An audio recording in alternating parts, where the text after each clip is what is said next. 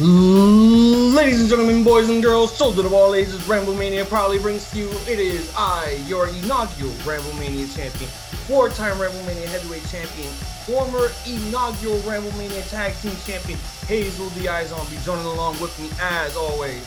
It's your boy, Jay Savage.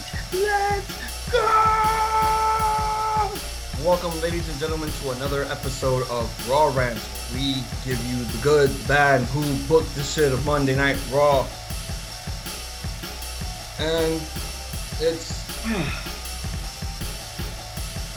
we've been dealing with a lot of shitty Raws lately.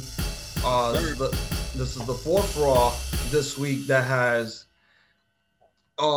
gotten some negative responses, but also some positives. So it's the same thing. It's something I told Six a few days ago. I think the morning after Raw, yeah. I was like, this was the worst 50-50 booking of Raw that they've ever done. Listen, because this Raw was just so bad it was good. Listen, it's weird, man. It's weird. WWE has this thing literally where they like they give you like I feel like they give you like the first half is good, and then it's like they just shit on everything else towards the end. It's like yo, you was at this point like in the middle of the show, you was up here, then like now slowly you're just dying down. It's like honestly, and I'll be honest with you, I feel that we get all the good stuff the first half, and then the second half is nothing but like repeats that we got like the week before, like matches that we done got. Like, yeah, I mean, for it being a 3-hour show. Oh, hold on one sec. Onita retained. So like I think within the first hour and a half, since it's a 3-hour show, the first hour and a half was good, and then the other hour and a half was just like what? It was tough to watch. Well, it was tough for some scenarios, and you know, when we talk about them, it's basically more of the build up for, you know, Redacted Backlash. No new matches announced on this week's Raw, but they did add another person into a match for championship, which it kind of upset a lot of people, but also it's just like I don't know. I feel like I'm okay with it. You know, and I'll explain why later. But I get why other people are like, you know. One sec. So that belt's just gonna get destroyed. Let me put these on because I forgot to put these on real quick. I can't do this with this. That's because that's a replica that has metal. Mine's is a commemorative belt. I could do that. It's just plastic metal. So before we do get into Raw Rants, we do got a lot of things that we do want to talk about. You know, some topics and some news and all that other shit. And you know, last week, my twin was not able to join me on the second episode of SmackDown. So we had TJ the Great. We had a magic banter on Friday night. It was basically our Ramblemania abridged episode. And we had a lot of fun with it. You know, it was good recording with TJ the Great. He's my New Japan buddy. Whenever we do New Japan stuff, it's just me and him when we do it. And hopefully, you know, we could provide you guys with New Japan stuff pretty soon. Hopefully, like a Dominion or a big pay-per-view. Another announcement. A few days ago, I just did a one-on-one sit-down interview on Zoom with Larry Legend. We just did part 1 on Tuesday. Next Tuesday will be part 2 of the interview. Cool. And you know, there's a lot of stories that, you know, this guy, you know, shared throughout the interviews, and there's going to be more stories coming later on. You know, we had stories talking about Donald Trump, him announcing, you know, Madison Square Garden, the Hulu Theater, everything, his Hall of Fame plaque from CZW and that stuff. So it's good to have someone like Larry Legend come in and be as prolific as he is with his voice. This man, he has a smooth voice. He could talk, and he could tell you a story for days, and it's something to just be, you know, focused on and very, very, you know, what's the word I'm looking for here? It was very ecstatic to hear from him, and, you know, to hear all these stories and everything that he has to talk about throughout his wrestling career. So yes, part 2 next Tuesday, and when it goes up, it goes up. I will let you guys know when it goes up. Twin, you did miss SmackDown, but you did watch it. But you didn't join me. So, do want your honest opinion about this? Yes, sir. Roman Reigns' new Tribal Chief theme song, after all the years and years and years and years and years of just Shield theme nonstop, he finally branches out of the Shield character bit by bit, and now gets a new heel theme for himself, and it's marvelous. But I want to know your opinions on this before we go on to the next stuff. All right, so yes, I was not on the second episode, and I do apologize to all our fans out there. I do apologize for that. I had a lot of things actually I had to do, and I wasn't feeling well as well. He'll be on tomorrow. But other than that, let's get to Roman Reigns' theme. Roman Reigns' theme now. On YouTube, they already have it, so you can hear literally the whole thing on YouTube. WWE has put the whole theme out already. So I believe it was I think it was like last week. No, not last week actually. It was like a Monday.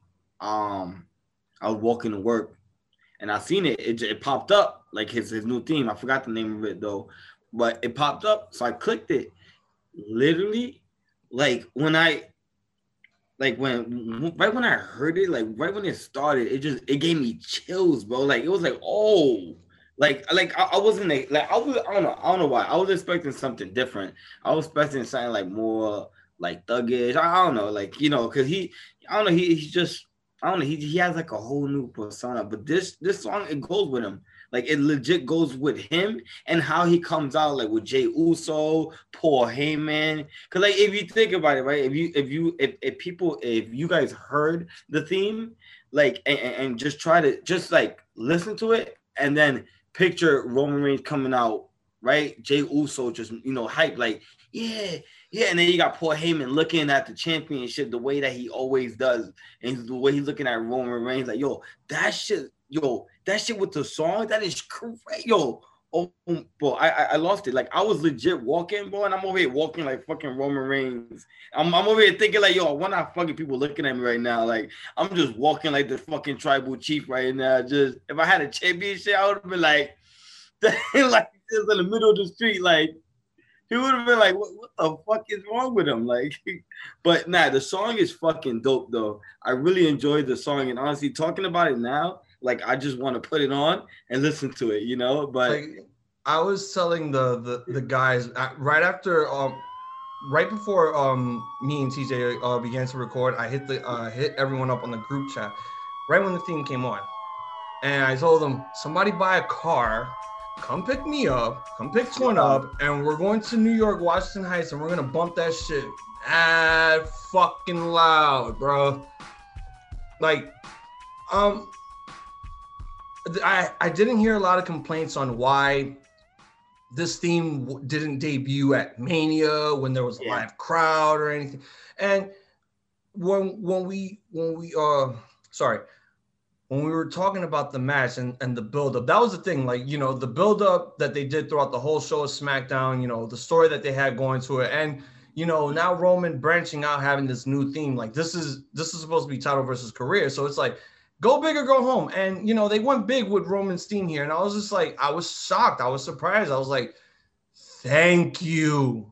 I'll be honest, right? Like, on SmackDown, like, I noticed she had a new theme. I couldn't really hear it because I feel like the crowd was like the audio was just like the audio of the crowd was just overpowering the music. Yeah, so I didn't really get to hear it clear. But on Monday when I was walking to work and I realized that they put it on YouTube, the whole thing, that's when I heard it. I feel like I heard how the song sound, but I wasn't able to hear it very clear because of the audio crowd and stuff. But yeah, go ahead. All right. Well, besides the new theme, you put this out there on the group chat, and this is like it's big news coming around for like WWE, and that is Daniel Bryan's contract has expired. Mm-hmm. He is now in the aluminum section in WWE. If you look at WWE.com and you look at the roster, look for Daniel Bryan. He is down there next to Dash Wilder. All right, so technically Daniel Bryan is not released. Well, just because your contract is expired doesn't mean you've been officially let go from the company. Okay. He's been put on the alumni list. And there is a slight possibility, because he did say it in an interview, if he was to sign again with WWE, he would want to work part-time because he wants to be a family man to his daughters. And, I don't blame someone like that. People going around saying that, oh, his contract expired and, he might not sign again and everything. If he doesn't sign, yes, everything, all the speculation of Bryan Danielson going to AEW could be the thinking point if he does not resign. But I'm not trying to think that way, because there could be a slight possibility that he could take the part-time deal. Yeah. And just be a special attraction. He doesn't have to wrestle all the time. My thing, right? And like, I agree with you, right? And I agree with Danny Bryan as well. Like, you feel me? Like, he wanted to be a dad to his parents. Because if anybody did not see the Stone Cold Steve Austin A&E, he legit says it right there. When you're doing this business, you don't get to see your family a lot. And that's why he, like, at that time, like just real quick, like, at that time for Austin, like, he didn't have a bond with his kids. Yeah. He just now started to build a bond with them. Now look at that. Look at the age that he is now. He is now starting to build a bond with his kids. So, Danny Bryan wanted to do part-time for people that are complaining about it and stuff like that, because I'm pretty sure there are people complaining about it. Well, yeah. You got to see it like that. You got to see it that, this guy does not get to see his family as much. And he wants to be able to do it. He wants to be a part of his kid's life. So, And so, I mean, and even if he goes to AEW, it's basically the same thing. He doesn't have to wrestle on weekly shows. He can be a special attraction for like pay-per-views for people that want to, throw their dream match, wet dreams, into the totem pole of AEW matches. Yes, that could be another opportunity. There could be rumors saying that he might go back to New Japan. Who knows at this point? But don't think at the very moment that, just because his contract is expired does not mean that he's like immediately going to AEW. Yeah. It's not that. It's just he's going to have a lot of time to think about what he needs to do with his life and his career. Wherever he goes is where he goes. It's as long as the money's good and the days are good for him. Listen, everybody's going to AEW, man. There's so many other companies, man. Literally, there's so many other companies, bro, that he could like work with, bro. Like, literally, bro. Like, I get it. Like, at this point in his life, it's about, honestly, and I'll be honest, man. At this point in his life, bro, it's about money, bro. Like, what's gonna, of course, like leaving WWE, WWE gives you a lot of money. Let's be honest. Like, to certain wrestlers, like those main names, and Danny Bryan's one of those main names, man. He may not get paid up to like OD, but he get a good amount. And he's expecting, like, if he's gonna leave WWE, and go somewhere else, I'm pretty sure he wants like either the same or a little more. I mean, I honestly, I don't really think Daniel Bryan cares about the money. I think he just wants to wrestle still. And if WWE is not really going to give him, the opportunity to do a lot of things that he wanted to do, like, for instance, I mean, we had the match between him and Nakamura, but it was in an empty arena match. I kind of want to see that when there's a live crowd. He still has time left. Maybe this is just an angle for now, so he could take his break, come back, and whoever's Universal Champion, he could face them again one last time, and then he could be gone. So WWE has to announce something. They have to announce this officially, honestly. Like, once they announce this officially, like, if it's legit, if it's legit and they announce it, honestly, we could expect to see like Danny Bryan at any pop up on any show, literally, because he won't have a 90 days clause because he did not get released. They released a teaser for us of Brian Pillman Part 1. And, you know, there was a lot of stuff about Pillman that I really didn't even know. I didn't know he had more than just one. I thought he had only one kid. I didn't know that he had multiple wives and everything. His strength coach was basically like, you know, he was the highlight of the whole show because he talked to everyone like he was a drill sergeant, and that was really cool for him to do. Austin being on there was great. This part right here. Go ahead. The part. Listen, one of my favorite parts that they spoke about was when he was able to get Eric Bischoff to sign those papers, making it think that it was you know, it was just part of an act that he was doing, not knowing that it was really for him to jump ship and go to WWF at the time. Yeah, I mean that was fucking sick, and I was fucking smart of that man, yo. And you know, we got to know more about, like, you know, his life within his kids, his the women that he had kids with, his second wife, you know, going through a lot with her being stabbed by a groundskeeper in Atlanta, and then, you know, committing suicide after everything that was going on with Pillman's third wife, who is, you know, still alive to this day. And you look again, before she looked really fucking high, and the after, it's just like, what did you do to yourself? Like it looked like, I mean, I don't want to give her any shit because, you know, technically she did a lot of fucked up shit throughout the time that they were together and everything that happened between her and the second wife.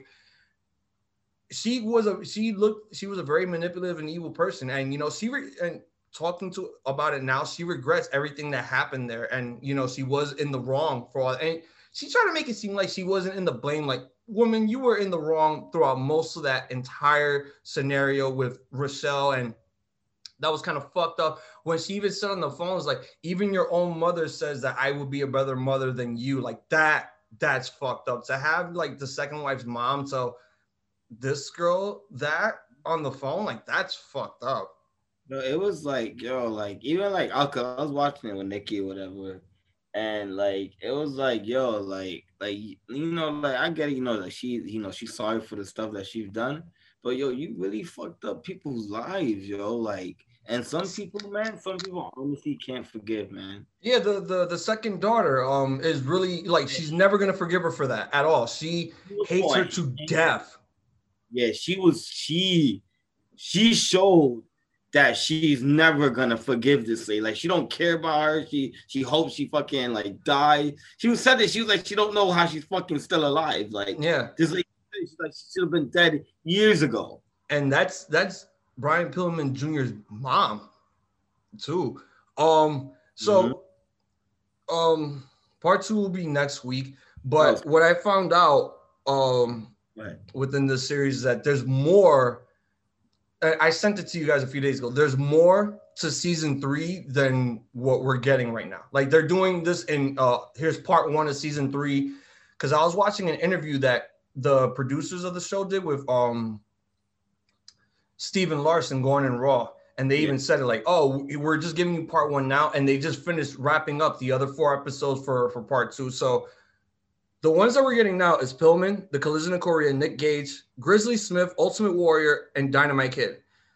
Part 2 will be the steroid trial, FMW, which we're going to talk about in a minute, Luna Vachon, The Plane Ride from Hell, Chris Kanyon, who better than Kanyon? Oh. And XPW. Well, XPW and Supreme, basically. Yeah. Yo, they getting into the shits, yo. So 13 episodes. In total for the whole series is 30. Oh, and that tells you how hard they go, bro. They go hard. Like, I respect Dark Side of the Ring. Honestly, I like what they do, man. Shout outs to Dark Side of the Ring, man. Shout outs to all you guys out there. Yo, that's crazy, man. I'm looking forward to that shit. Hopefully I can try to. I like show like that because it gives us fans, like, we don't know about these people's personal life. You feel? We don't know. So the fact that we're getting that information You feel me? I think that's fucking dope, man. Some of the people deserve, like, we don't have to know, but it's cool. It's cool that they're able to share these stories and stuff like that. And we're able to, solve some shit, Yeah, I mean, technically the biggest episode I'm really more hyped for is I would actually say the steroid trial because I want to know more about that. But really, the one that I'm really interested in that I've never heard of was Grizzly Smith, who actually went. But oh no, there's another person that they're going to talk about also. There a wrestler by the name of Johnny K9, who was a jobber in W. Yeah, this is a very unknown thing. I believe he was a jobber in WWE, and I found out that he was in a satanic biker gang and did all this, crazy shit in the biker gang and all that other whatnot. So yeah, I can't wait to see that. So like I'm pretty hyped for all that stuff. Oh, I see. He was a brawling guy, bro. Yeah, he was a big brawler dude. And I never heard of this guy at all. Like he's another one that was just like, this guy's old. He's probably been in this company for years and years and years on end, late 70s going on to the 80s. So it's good to know that like they're going beyond the reach of just getting all this information from wrestlers that we never heard of before. Now, let's get on to the very last thing before we get on to Raw. Yeah. Oh, okay. I'm gonna send you this clip real quick. But I'm sending it to you later. But what's up? So last night we watched Blood and Guts.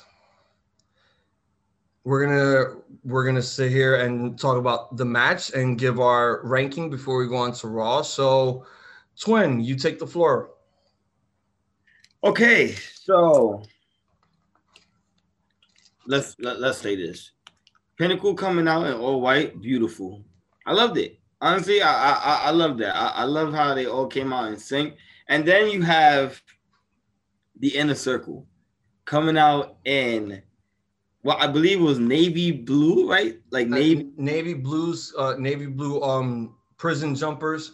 Yo, I thought that was cool. I thought that was fucking dope. And it kind of makes sense. They're in a cage. They're in a cage. Like the inmates are out. The inmates are out. I don't know what the Pinnacle was trying to do. I don't know. With the all white. I don't know what they were trying to do there, but it was dope. I enjoyed it. Yeah, so the match itself was fucking crazy. I'll be honest, yo. If you go on Sammy Guevara's IG and look at his picture, bro, he got a cut. Yeah, he got all bruised, bro. Like his body and his face looked like that boy went through a war, which he did. He was getting flung around. He fucked up a couple of times, I mean, everybody fucks up. Nobody's perfect. You feel me?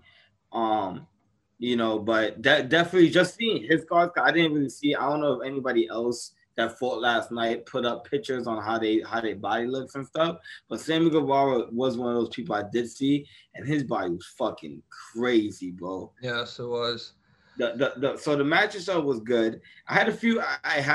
I want to say 3, but I can't remember the third one. But it was a few things I was a little disappointed about. And with that being said, the first one would be how the match ended. Like, I wanted to see like a winner. I wanted to see somebody get pinned or submitted. I wanted to see it end like that. They went a whole different route. They went a route where I'll be honest, I was not expecting it. Like, I knew where they were going when they were on top of the cell. Like, I knew where they were going with that. I already knew, he's gonna launch Jericho. Or somebody was gonna get launched. I wasn't expecting for them to pull an angle where, he's MJF, I'll thought. And then, you got Sammy Guevara thinking, giving it a little bit of thought and then saying, you know what, we surrender. And then you see it right there. You see it like when he's about to surrender. Ortiz, I think, Santana was there, like, yo, like he wanted to stop Sammy, like, nah, don't do it. And then he said it, he's like, oh, we surrender. That part right there, I was a little upset about. I didn't like. I really it really left a bad taste in my mouth. The other one was when like I feel like they gotta practice more, right? Because you was able to see Jericho tell MJF, throw me. Literally, that what came out. He's like, throw me. I seen it.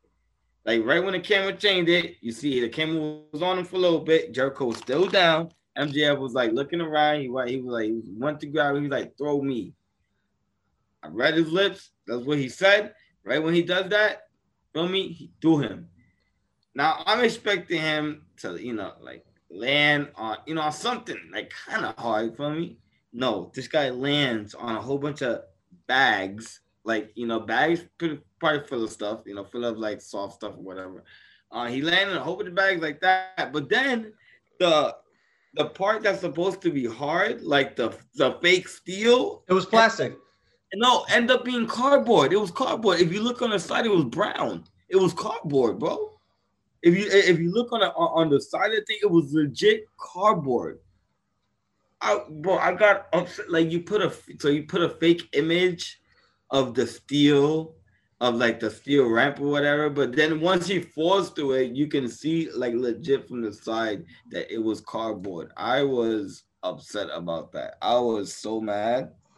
Like and then you also see Jericho, like he's looking, like he's acting like he's out or whatever, but then he opens one eye to see if like everything is good and close it again. Like, come on, you guys gotta do better, man. I love AEW, man. I love that company, but you have to do a little better, man. Come on, the fans are able to see this guy not even just faking, the fall, just acting like, like, come on, Ada, you gotta do better, man. You fucked up in and the barbed wire. Yeah, you fucked up Revolution with the barbed wire death match, and now you fuck this ending up. Like the match itself. We're not saying that the match. Well, I'm not saying that the match sucked. I enjoyed the match. The match was fucking fantastic. If you ask me, that I enjoyed the match 100%. Ending is what I fucking disliked, and AW, you just gotta work on delivering a better ending, man. And if he can't take the bump, have somebody else take the bump that can fall through a table or something, man. Come on, yo. Like if Jericho don't want to take the bump, man, then don't put no fucking soft shit there and a fucking cardboard, bro. Don't do that, man. All right, what do you rate it? What kind of ratings are we doing? The same thing that we're doing when we do the pay-per-views. Who booked the shit? Bad, good, bars, go. I give it a low bars because it was good, but it was literally just that ending, man. So I'll give it a low bars. That's why I go with it, man. Because I really enjoyed the match, man. It was literally just that ending. Oh. Yeah, go ahead. All right. Yeah. I need to take this off. Where's my beer?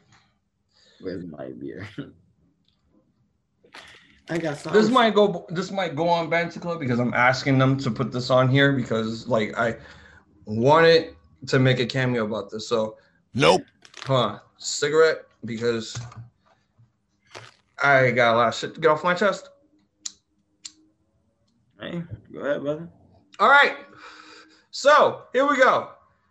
Build up to this whole match from MJF debuting the Pinnacle, to them, beating each other up week by week by week by week, then doing that promo, the go home show before Blood and Guts. It was a really good promo and all that other shit, and it was great. We get to the match. First of all, I loved how the Pinnacle came out in all white. I mean, all white is supposed to be for the baby faces, but the only reason why they came out in all white is because you knew right then and there, those guys were going to shed color. They were going to crimson. They were going to go all out here. They were going to crimson mask each other. They were not going to blade. They were going to stiff each other. And a lot of people did. We saw it within the first minute of the match too. And I'll talk about that in a minute. So Inner Circle coming out with prison jumpsuits. And there was a huge Easter egg there. So I'm guessing all 5 of them, because I know Santana and Ortiz have been arrested.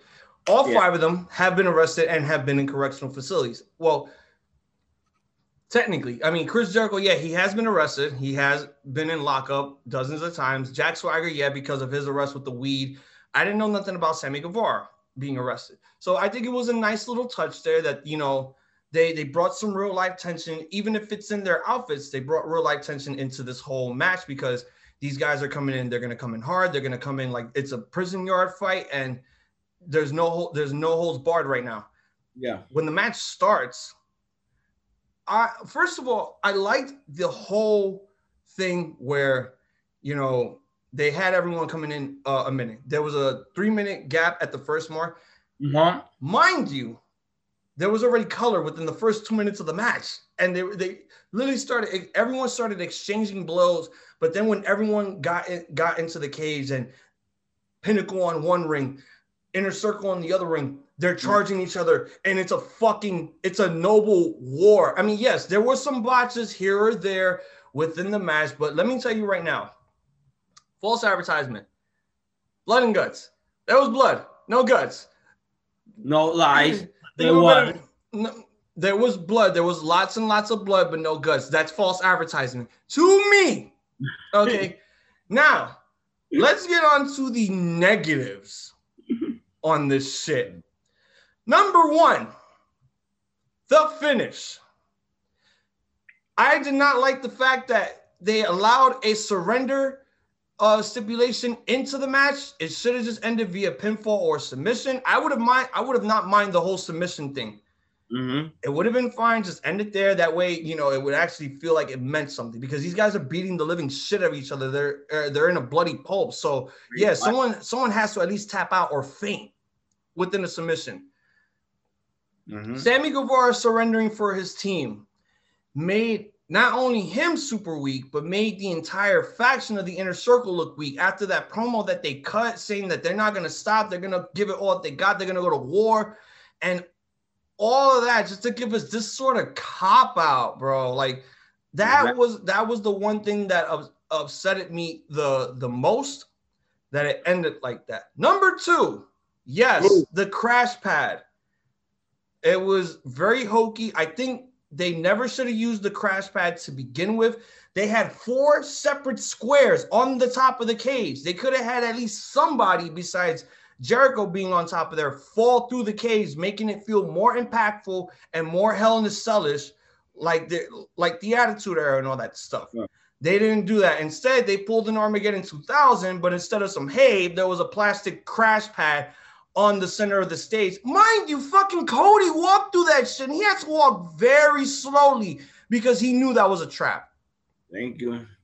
And yes, a lot of people should have said like, "Oh, Jericho should have went through the top of the cage." And I was like, mind you, Jericho is 50 years old. And yeah, if we knew he was gonna do this, then yes, there was a possibility that he had to fall through that crash pad. But it should have not been that way because it made the match look lackluster in the end. Number 3. What's the third one? And this goes with 4 and 5. Stop trying to be like WCW and giving us high-profile pay-per-view matches for free because you couldn't, because you feel like you don't have time to put this on a fucking pay-per-view. This could have been in Double or Nothing, and it would have been fine. It would have been fucking fine. They did this to boost a rating because they try to do a publicity stunt. No, another thing. Right. Enough with the fucking commercials. I get it when people watch it on Fight, that's fair. You have all you have everything to watch on the Fight app. It sucks for us when we have to watch it on live television because we have to see it in picture. There was one time where it went to picture in picture and then it just went straight to commercials. So everything that we missed within those 2 minutes, we didn't even get a chance to see. Like for instance, them tearing up the ring and all that other shit. Yeah, that was one of them. Yep. So it was just like, you know, there was a lot of problems with this. It was annoying to have to deal with the commercials. It was annoying that this had to be put on free TV just to boost a rating. This was just not the best. It was a great match. I love the match. It was everything that I, was expecting. but everything that you did throughout this match was completely and utterly fucking wrong. They went on commercial like 5 times. They did it 3 times. Within the 40-minute match, they did it 3 times. One time it was a regular commercial. The 2 times they went picture in picture. Oh, yeah. Yeah. Mm-hmm. So it was just, it was bad on all expectations for us to have to actually, you know, witness that and deal with that, because, you know, we're trying, you're giving us this good match. There should have never been any commercials, point blank, period. You should have done all your commercials from the very start, then just do this match to make it feel like a pay-per-view worthy qualifier, because we just missed basically almost 5 minutes during commercial time of what was going on. Solid bars. Get to solid bars for me. Okay. Great match, but you really have to learn how to book this shit correctly. Stop trying to do your WCW playbooks. Stop trying to do WWE shit. Think of your own stuff. You could have done this on Double or Nothing. We would have been fine with it. All right. Submitted to the approval of the Ramble Mania show. This is the tale of Lily playing hide and seek and appearing on everyone's segments. Ladies and gentlemen, without further ado, let's get ready to ramble! We officially open up Monday Night Raw with a big-ass drum solo. They announced the return of the Raw Tag Team Champions, AJ Styles and Omos.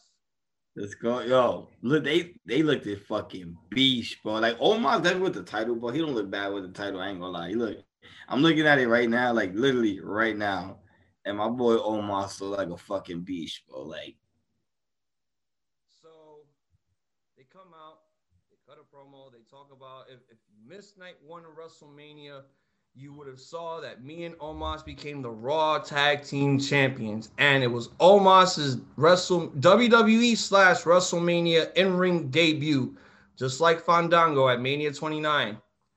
So, you know, they're excited. They talk about what happened at WrestleMania, because they're going to be doing a WrestleMania rematch after the promo with the New Day for the Raw Tag Team Championships. And AJ basically asked the WWE Universe, the virtual WWE Universe, the question, did we miss them? And to be honest, I did, because Raw was shitty for the past 3 weeks without you guys. You know, Raw is not technically phenomenal if you don't have AJ Styles on there, because AJ Styles can put on an amazing showcasing, whether if it's promos or matches. The AJ Styles should just be the whole fucking show, okay? Like AJ Styles, he's entertaining.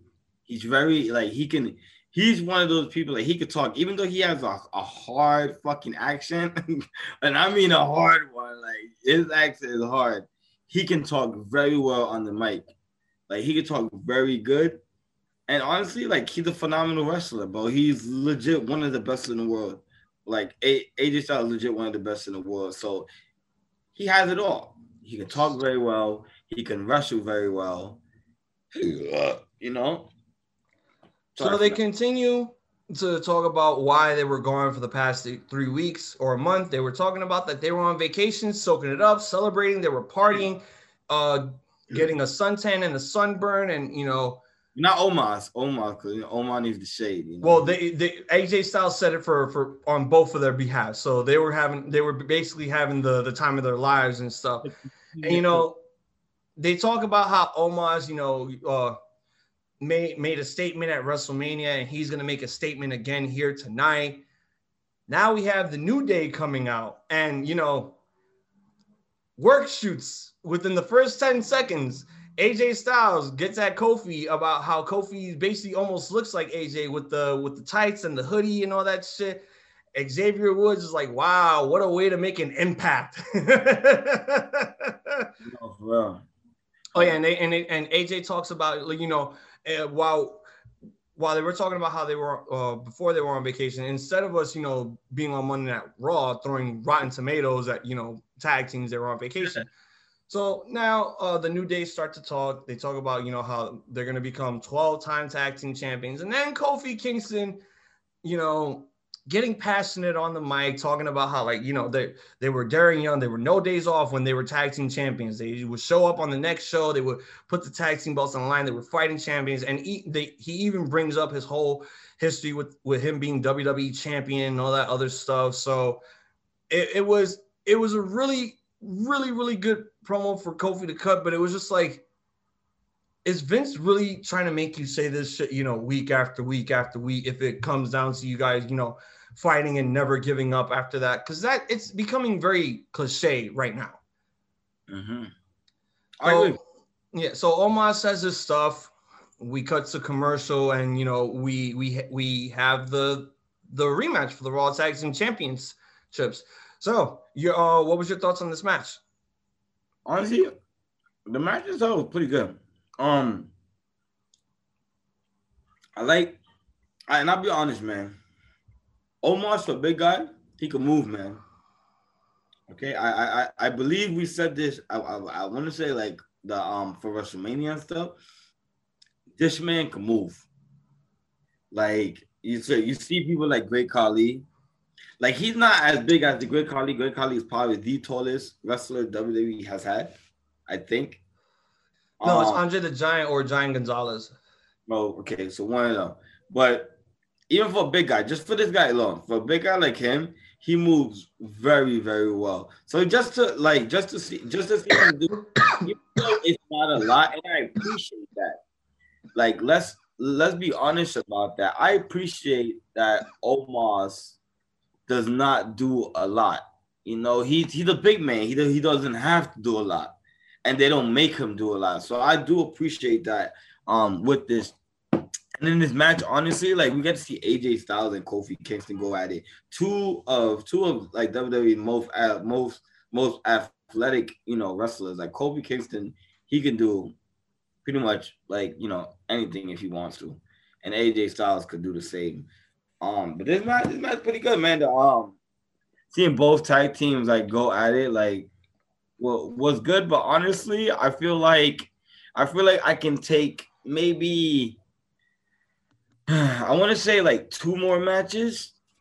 I can take two more. I feel like 2 more weeks of this team going at it, and then honestly, it's like, yo, let's move on. You know? Yeah. Let's. Who else you got for this? Because who else you got for AJ and Omos? Because you know it's been cool them you know going against New Day, but if they're gonna keep on beating New Day, I feel that, you know, just end the rivalry and let's move on. Let's see what other rivalries we can get. But the match itself was good. It was solid. You know, they had a few spots here and there, but I believe AJ and Omos wins, right? Mm-hmm. Okay.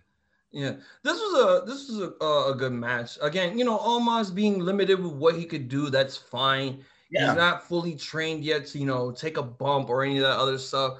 So he did pretty good here, you know, for his Monday Night Raw in-ring debut. Oh yeah. You know?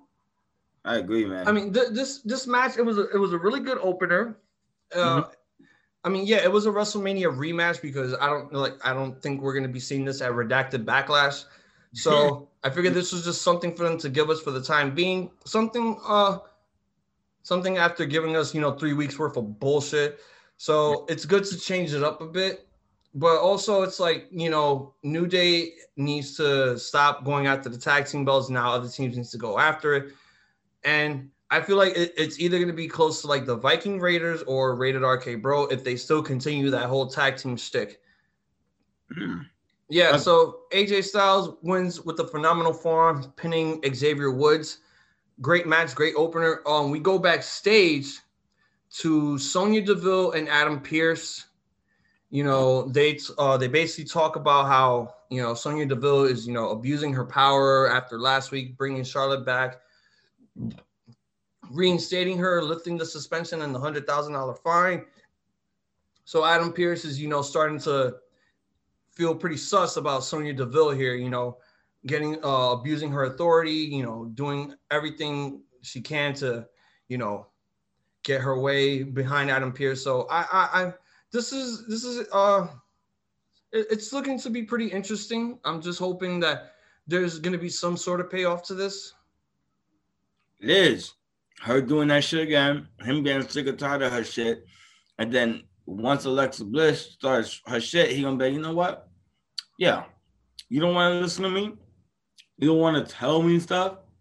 All right, Alexa, God. It's gonna be more Lily because Lily's the one playing the mind game. But it's gonna be really interesting, man. It's gonna be this honestly because first of all, what the fuck is the Fiend? That's okay. That's the question. That's a question we're not even going to get into, but I just want people to just realize, okay, where the Fiend has disappeared. We have seen him. He said he's planning something. You know, he got to make new friends and shit like that. So he's planning something. But for right now, we have Alexa Bliss and Lily, you know, doing the whole Bray Wyatt and the Fiend stick right now. We got a promo package. And of all the fucking people in the world, why the fuck did it have to be fucking Eva Marie? Like, just why? Just fucking why, bro? Listen, like I told you earlier, man. She was a shitty wrestler when she first started. Right? She was shitty as hell. But like I said, we don't know if she's been practicing wrestling. I know for sure that she's been doing like inspirational stuff. She has gotten in amazing shape, you know, but it's like to what you said earlier. Even though you are in amazing shape, that doesn't mean that you are good in the ring.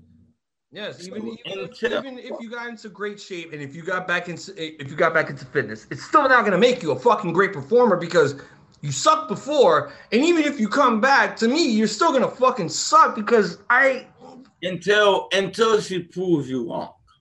Even if she does prove me wrong, like she's practically out of every female person on the WWE roster. I can respect everyone that's on the roster right now, but Eva Marie. Wait, so Lana is better than Eva Marie too? Yes. I'm sorry. Because she actually stuck around and continued. She could have left with her fucking husband, but no, she stuck around. You're right about that. Again, bro, it's just like, you know, even if Eva Marie does all this fucking training, does all this shit to come back just to, you know, get a good rub and all that shit, it's still not going to mean anything to me because I don't care about your first run. Even if when you do come back, I'm never going to respect you. I'm never going to give you any props. The most thing that I'm more disappointed about, and I'll be honest, is that you let go Billie Kay and Peyton Royce. The Iconics. Somebody that you guys put over, that you guys believed in. They were tag team champions for a little bit. I believe that their reign as tag team champion was fucking dope. They were funny. They were entertaining as fuck. And they did pretty well in the ring. But you released them too. And then bring in Eva Marie. That's what I'm upset about. I'm going to wait until she debuts in the ring and show me what she can do. Until then, I will give her, you know, congratulations, you're back. But now prove us different. Show us that you improved in your wrestling. Yeah, you look amazing. You look amazing. You're in amazing shape. You feel me? But are you a better performer? That is the question. Are you a better performer? That's it. So we come backstage. Kayla is about to interview MVP. Again, this guy's been like on every fucking segment of Monday Night Raw. He's a hardworking man. WWE MVP champion. and Bobby Lashley. You know, they talk about their Bobby Lashley's match with Braun Strowman tonight, and you know, they say the same old song and dance. You know, Braun Strowman is not going to walk out of here tonight alive. He's not going to make it to WrestleMania Backlash. The same goes for Drew because he faces Drew next week. the go home show before Redacted Backlash. So yeah, I think it was just, you know, something for them to throw for the time being, because they had nothing else better out there. Because, you know, the next segment after that, we cut back to the New Day backstage being iced out by a WWE trainer, and they move the camera to another direction. They see Elias and Jackson Riker with a basket of tomatoes, and they're gonna get revenge on the New Day because they threw rotten tomatoes at them last week before their 6-man tag team match. Yeah. So 3 tomatoes are thrown. They stop. They go to the other side of the segment, and right when you fucking see them going towards Orton, there's a fucking door that's open in the fucking end of the hallway, and you can see a wild Matt Riddle peeking out of the door and then going back like, oh shit, I'm not supposed to do that. Oh my god, yo, you know what's funny? I just seen it right now. It shows it real quick. Like you see like a long hair, like yeah, you get a quick glimpse of him. Then you see Randy Orton covered in tomatoes, all pissed off, and then Matt Riddle just scoots by like, hey, Randy. And then dips, that's it. The next match we have is Charlotte Flair going one-on-one with Dana Brooke, being accompanied to the ring by Rose, looking dressed in all black latex, like dominatrix skin suit, just looked sexy as hell. But Dana Brooke's gonna have a match with her former protege, and I didn't even realize that. Yeah, you know, when we last week's match, when Charlotte Flair went up against Mandy, it was basically a squash, like literally just a legit squash between those two. Now with this match was actually longer than the match last week. It was actually it was 10 minutes long. If you think about it, you answered your own question though, because the reason this match kind of lasted long, Dana Brooke knows Charlotte. She was her protege at one point, so you would expect the match to last just a little longer, you know, a little longer than, you know, than Mandy Rose, and you know. And I mean, but I sometimes just don't see. I mean, I love Dana Brooke. She's a great competitor. She's improved ever since she's debuted in the main roster. She has improved, but at the same time, it's like Dana Brooke doesn't really, like, you know, fit in with like long matches. Like, again, this match was like 10-12 minutes. I don't think it should have been that long, at least for someone like Dana Brooke, but they gave her all the time that she needed here. And this, again, pretty good match. Like Dana Brooke, you know, putting on a good showcasing here, carrying Charlotte, you know, getting her over, making Charlotte look like the heel that she is, because it's Charlotte. Yeah. But yeah. Yeah, the match was good for what it was, a good length. The match ends with a figure 8. And because first, before that, you missed this part. Before that, Mandy Rose attacked Charlotte, and then that forces Sonya Deville to come out and restart the match, and then that didn't happen. There was no. No. Oh no, because they the video I'm watching right now is like cutting scenes. That's what it was. It was yeah, you're right. Charlotte wins, but then Mandy Rose comes in and then kicks her in the yeah. So, you know, they cut back to commercial. We have Sonya Deville and Charlotte Flair in the ring now, and this promo was just, again, Charlotte Flair being Charlotte Flair. It's just, she's entitled to be in the match with Asuka and Rhea Ripley. You know, she's basically telling Sonya Deville to do the right thing here, give her the opportunity to participate, since she didn't participate at Mania. You know, she deserves the right to be in this match and everything else, and, you know, be fair to Flair. It's just, oh my God, it's annoying and cringy knowing that this is what they're gonna make Charlotte do every fucking week. Like, yes, she is basically the female ultimate opportunist. not only is she the opportunity, she is basically like proclaiming herself as the opportunity. Even if like she was champion or not, facing Charlotte Flair is the opportunity of a lifetime for her. Okay, so Sonya Deville abusing her power again makes the match official. Becomes a triple threat between Rhea Ripley, Asuka, and Charlotte Flair. Rhea Ripley comes out as like she's not having this shit. Like, we're not gonna do this, all this other stuff. Asuka comes out after, says this is all bull crap, but she doesn't care what the outcome is because nobody is going to beat Asuka. That, and the third. Rhea Ripley now gets really close to Sonya Deville. Now gets in her face, you know, and then Charlotte runs in with a forearm to the back. Rhea Ripley, a hard one. Yeah, Rhea Ripley just basically goes right out of the ring, and then Asuka comes in and hits Charlotte in the back, and Charlotte now rolls out of the ring to end the promo there with Charlotte standing tall, and now the match is official, a triple threat for the Raw Women's Championship, just like the men are competing for the WWE Championship in a triple threat. Oh. Speaking of Humberto, he's being interviewed backstage now by Kayla. You know, they show the footage of him getting beat up last week by Sheamus multiple times throughout the open challenges and shit. And, you know, he starts talking from the heart about how, you know, he's not afraid of Sheamus. He's going to go after the U.S. Championship again.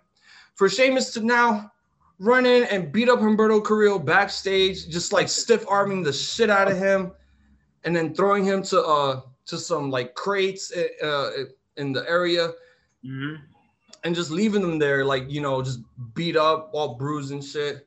So it looks like Humberto Carrillo won't be getting that open challenge against Sheamus on Raw. Doesn't look like it, right? I guess no open challenge tonight, I guess. Then we cut to the Miz and well, before we get to the Miz, because they do the entrances, they cut backstage now with Sonya Deville walking back from Gorilla. Adam Pearce is now fucking livid. He's just seeing red right now since Sonya Deville's wearing red. He's outraged due to the fact that Sonya Deville made that match official and, you know, again, abusing her authority and every other shit. And, you know, Sonya Deville coming up with those excuses of how, like, oh, I text you that I was going to make this match official. It's just there's no service here and all that stuff. During that whole promo, you could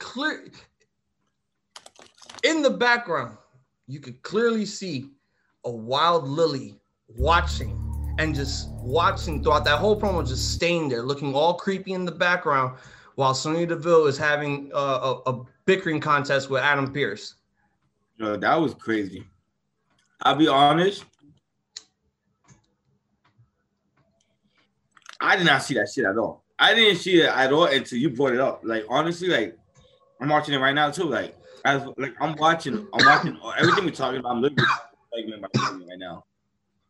Yeah, I didn't notice it either. I found out like I think the day after Raw, I found out that they had pictures already up. Yeah, I honestly I haven't even came across the pictures online. So it's fucking amazing. Like, yeah, we don't have Bray Wyatt and we don't have like the Fiend and all that. We don't have the Funhouse. Like, we had it the last time we had it. What was like a few weeks ago? Yeah, it was the Raw after Mania. That was the only time we got to see the Firefly Funhouse. Then after that, no more. Yep. So it's, you know, it's cool to see that now, just for now, that Alexa Bliss and Lily is taking that role of her puppet, just appearing places. And I feel like I know you're saying like you want to wait, but I feel like she's going against Sonya. I feel like she has something against Sonya as well.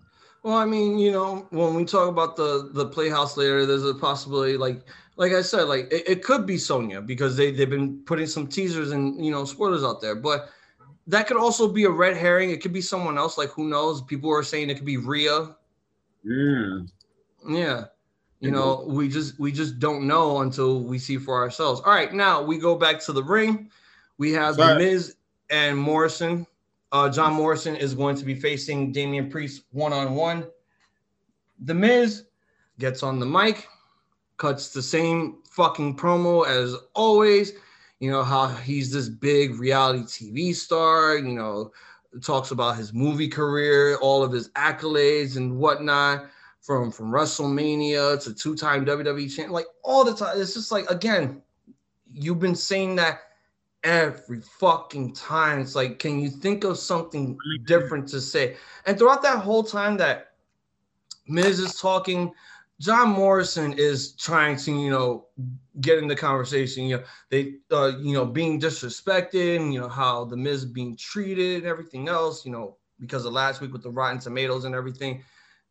John Morrison is like, what about me? What about John Morrison? And then Miz just keeps going on talking about himself. Listen, go ahead. No, go ahead, and then I'll continue. All right. Now, I enjoy this segment. I enjoy, like, the, you know, because honestly, let's be honest, the Miz is the only wrestler to complete Grand Slam champion or win all twice in a row. He's legit. Like, so me, I don't mind him talking about it. It is getting a little annoying, but I don't mind it for now. I don't mind it because it's an accolade that nobody else has. Legit, like, it's an accolade nobody else has. So talk about it as much as you want, but don't do it too many times. That I enjoy it, but definitely, and I think I seen it last. I think it started last week where I seen it, where the Miz was doing the promo and then Morrison was saying some stuff, and then like Miz was just straight up ignoring it, like ignoring it and went and kept on going. Like, this is gonna be the end. This is the starting of the end of the Miz and Morrison. This is it. Yeah, this is gonna be the end of the dirt sheet part 2, but except this time, I think the first time when they did the draft and they split them up, I think Miz was the one that turned heel, so Morrison has to do it.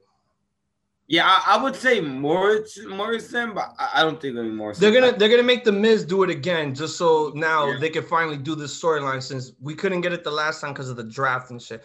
All right, so yeah, again, there's some dissension going on there. John Morrison needs to face Seth Rollins, because what the hell, Johnny Moist Drip.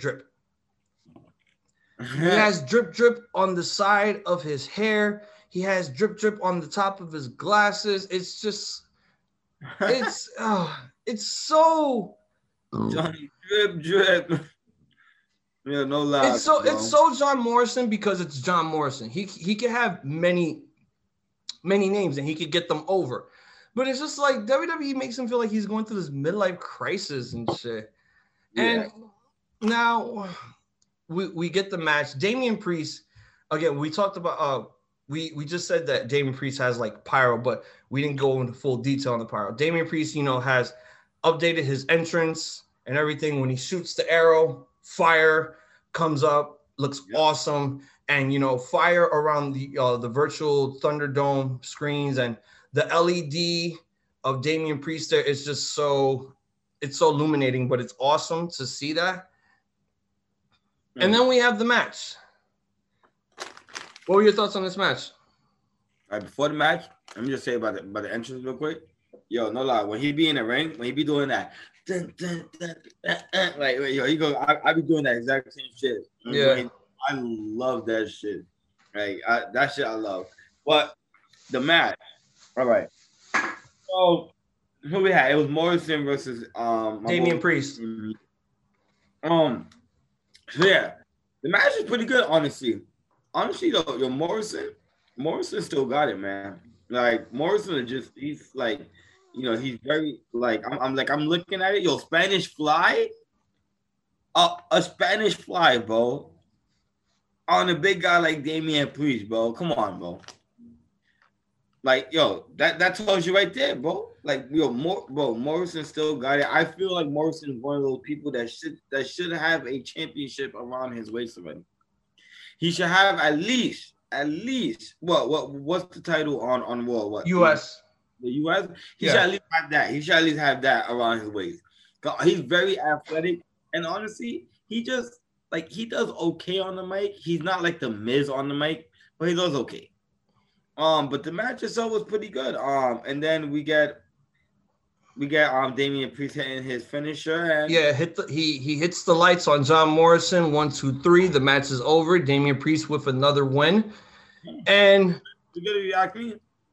this is my thoughts on this. And and I agree with, some wrestling YouTubers who, talked about this match, like Wrestle Talk, because I watched the reviews like every day. And I love Wrestle Talk for doing this. And I think they were right about this. Right. This rivalry has been going on since the Royal Rumble. We are in May. Can we move the fuck on already? It's like literally there's no star buildup going on for Damian Priest because yes, when they were doing this rivalry buildup for Mania, yes, they needed to make Damian Priest look like this huge deal, for Bad Bunny to get his training. They had him face, Elias. They had him face, Riker. They had him face, a bunch of people, in singles matches to make him look good. That was good for all of it. But there was one problem with Damian Priest. He was just basically a bodyguard for Bad Bunny, and it just overshadowed his huge WrestleMania moment, which he rightfully deserved here. And I'm proud that he actually got to debut at WrestleMania and, have his moment. But again, there was just one big problem with that Mania match. It was really the Morrison was overshadowed, but Damian Priest was completely overshadowed because everyone's focus was, 25% The Miz, 75% Bad Bunny. Big facts. I agree. Okay. I agree with you there. So, and again, after all that, we thought that, Damian Priest will move on to bigger and better things. Maybe get a quick rub for U.S. Championship contendership, all that other shit. But no, it's just we're continuing this rivalry, and I'm hopefully at Redacted Backlash they do the one-on-one between Miz and Damian Priest. They end it there, and Priest just moves the fuck on. He needs more bodies to face. I'm not sick and tired of this angle. This angle is good, but it's been going on way too long, way too fucking long, and we need to move on from this. The match itself was great though. John Morrison, he's a great wrestler, a great, acrobat. He's good with Lucha Libre too. And I feel like, after he splits with Miz, I want him to get some of the other guys on Raw over, like give them some good matches. Like, for instance, I'm tired of, I know we don't watch main event, but I'm tired of hearing about Ali and Ricochet main eventing the main event show when they could be having good matches with John Morrison. And John Morrison could carry them. So like a good 15-minute, 20-minute match. I don't even care if they put it on a pre-show at Redacted Backlash. Yeah. John Morrison has to do something after the Miz leaves him. And I'm hoping after this, the Miz moves on to do something and they give Morrison something else to do. Listen, this is how it's gonna go, right? This is the job gonna go. When they split up, that shit, everybody's gonna the end of that rivalry. Everybody's gonna split up to do well. The only people that are gonna be at it now is gonna be now Morrison and the Miz. They're gonna be at it. Mm-hmm. After this rivalry ends with Damian Priest, this is gonna be the start of Miz and Morrison going to face each other. Then we're gonna get them. We're gonna get that rivalry next. So we go backstage now to Adam Pearce in his office, and a wild debuting Mansoor appears, signs his contract, and he is now an official active member of the Monday Night Raw roster. Sheamus comes in and he introduces himself to Mansoor. He makes all his jokes. He says all this stuff about him, and he offers him a match against him to see how good he is on his debut. And you know what? I'm 100% go with this because I really like Mansoor. I like his work. I think he was out of everyone that they signed in Saudi Arabia, he was the most improved and star attractive member on the WWE roster that they ever signed. Yeah. And he has the charisma. He looks like he's ready for television. And, when they put him on Raw here, they did this promo. He looked, confident. He didn't look cocky. He looked ready to compete, especially with someone like Sheamus. Because hold on, man, you're going against a champion in Sheamus of all people. Like, yeah, welcome to Monday Night Raw, man. Can't wait to see what you do in that match. Well, he said it. I told you things will get crazy over here. You weren't lying. That was quick.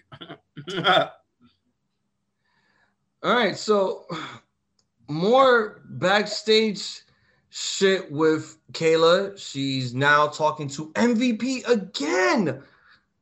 Bro, that's like what, the third time or second? This is the third time that MVP's appeared. And, MVP just does MVP things. Like he talks about the almighty Bobby Lashley, talks about Braun Strowman, about how he's not going to survive.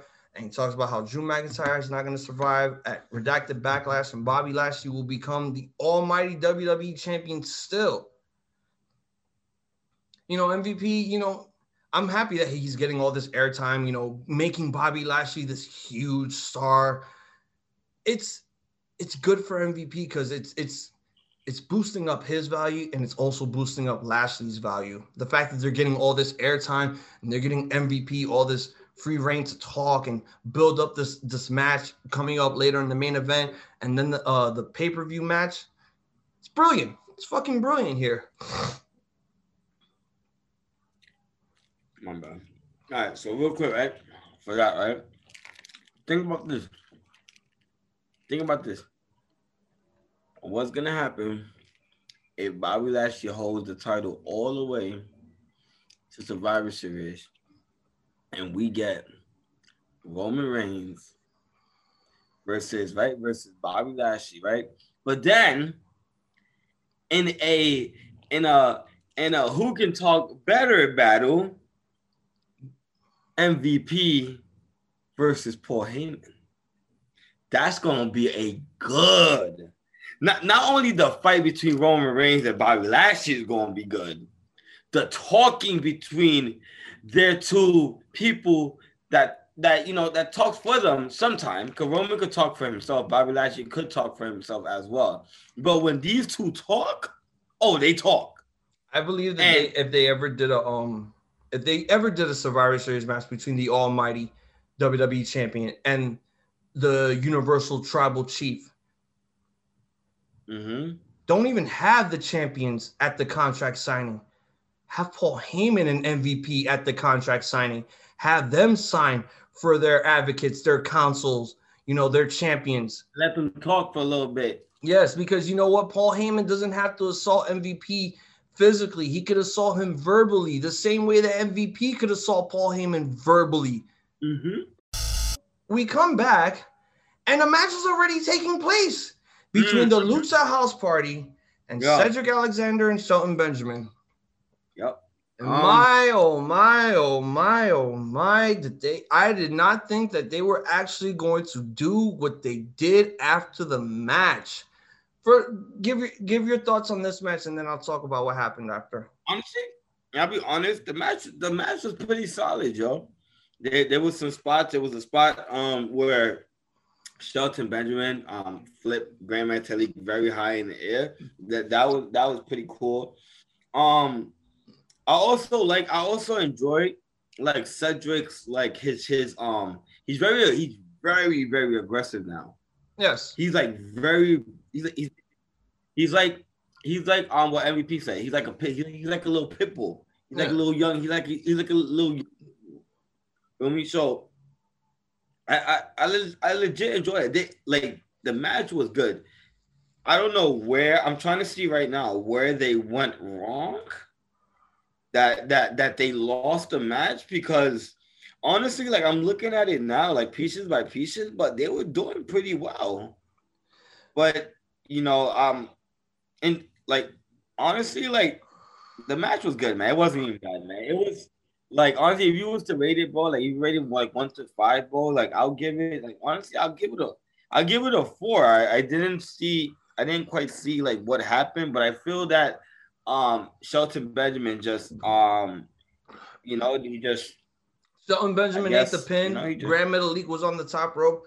Yeah. Did his little walking on the ropes, springboard elbow. 1, 2, 3. Now, ever since they lost, and that you just said it right there, they made a mistake here. I don't know if you're talking about the match or if you're talking about Shelton and Cedric, but you're probably right about one thing. Yeah, the biggest mistake was you had them lose the Raw Tag Team Championships a week after Bobby Lashley wins the WWE title. Then the following, what is it? They try their best to take out Drew, and then the following week they fire them. They're not on the card. Last time we saw them was WrestleMania SmackDown, where they did the armbar battle royale, and they were there. They weren't at Mania, and then after Mania, week 1, they lose to the return of the Viking Raiders in a great match. Week 2. They lose in a rematch against the Viking Raiders in an even better match. Mm-hmm. Last week, they lost to the debut of Rated RK Bro in a great match. Match of the night, hands down. And now this week, you lose to the Lucha House Party. Bro, I was disappointed, man, with that, man. I do believe that within those 4 weeks that they wrestled 3 tag teams, Shelton was the one that was eating all of the pins. And that's why we had this whole thing with Cedric getting on the mic after Lucha House Party got their victory. He went ham too. I ain't gonna lie, he went ham. He went ham, but there was it kind of bothered me the way he cut that promo, because I feel like he was partying like maybe that Sunday night before Raw, and he was partying way too hard, and he sounded like he lost his voice there, because he sounded very raspy, he sounded very echoey too. And it's like, this is not the Cedric that I used to hear in Ring of Honor when he talked. And I was like, yeah, this is the one time that Cedric is actually, gotten very passionate and gotten very real with Shelton. How about they originally, Shelton says Cedric says to Shelton, we were never the weak link. You were. The reason why we were kicked out of the Hurt Business is because of you. And he basically should have listened to MVP from the start, that he should have stuck with the Hurt Business and everything else. And, week after week after week, they kept losing. And, Cedric Alexander is right. Shelton is basically, not there with when it not focused anymore. And Cedric is in the prime of his life. Well, just like, I'm in the prime of my life. And, and he said, just like the Hurt Business, I'm done with you. Drops the mic, walks out. And that is the end of the tag team of Cedric Alexander and Shelton Benjamin. And I was very upset with this, because I did not want this to end. I thought this would have been something good for them. Maybe another tag team championship run if that was the case. But yeah, it just couldn't be. I mean, the match with the Lucha House Party was it was there because, again, right when they come back from commercial, the match was already taking place. So I think we missed 4 minutes of the match. About, yeah. Yeah, so, I mean, I couldn't care less, but I'm just really upset that this team had to end. So we cut backstage now to Angel Garza coming out of an elevator. I think he's about to wrestle when a wild Drew Gulak appears, just standing there by the elevator. Angel Garza's holding onto a rose, and Drew is like, is that rose for me? Because if it is, I would take it off your hands if you want. But then, Drew Gulak out of nowhere is like, who died and told you could make matches on Monday Night Raw? So he just issues a challenge to Angel Garza in a one-on-one match. He got it like that, bro. He's Gabba Gulak, and he says when he wins, I'm gonna take that rose and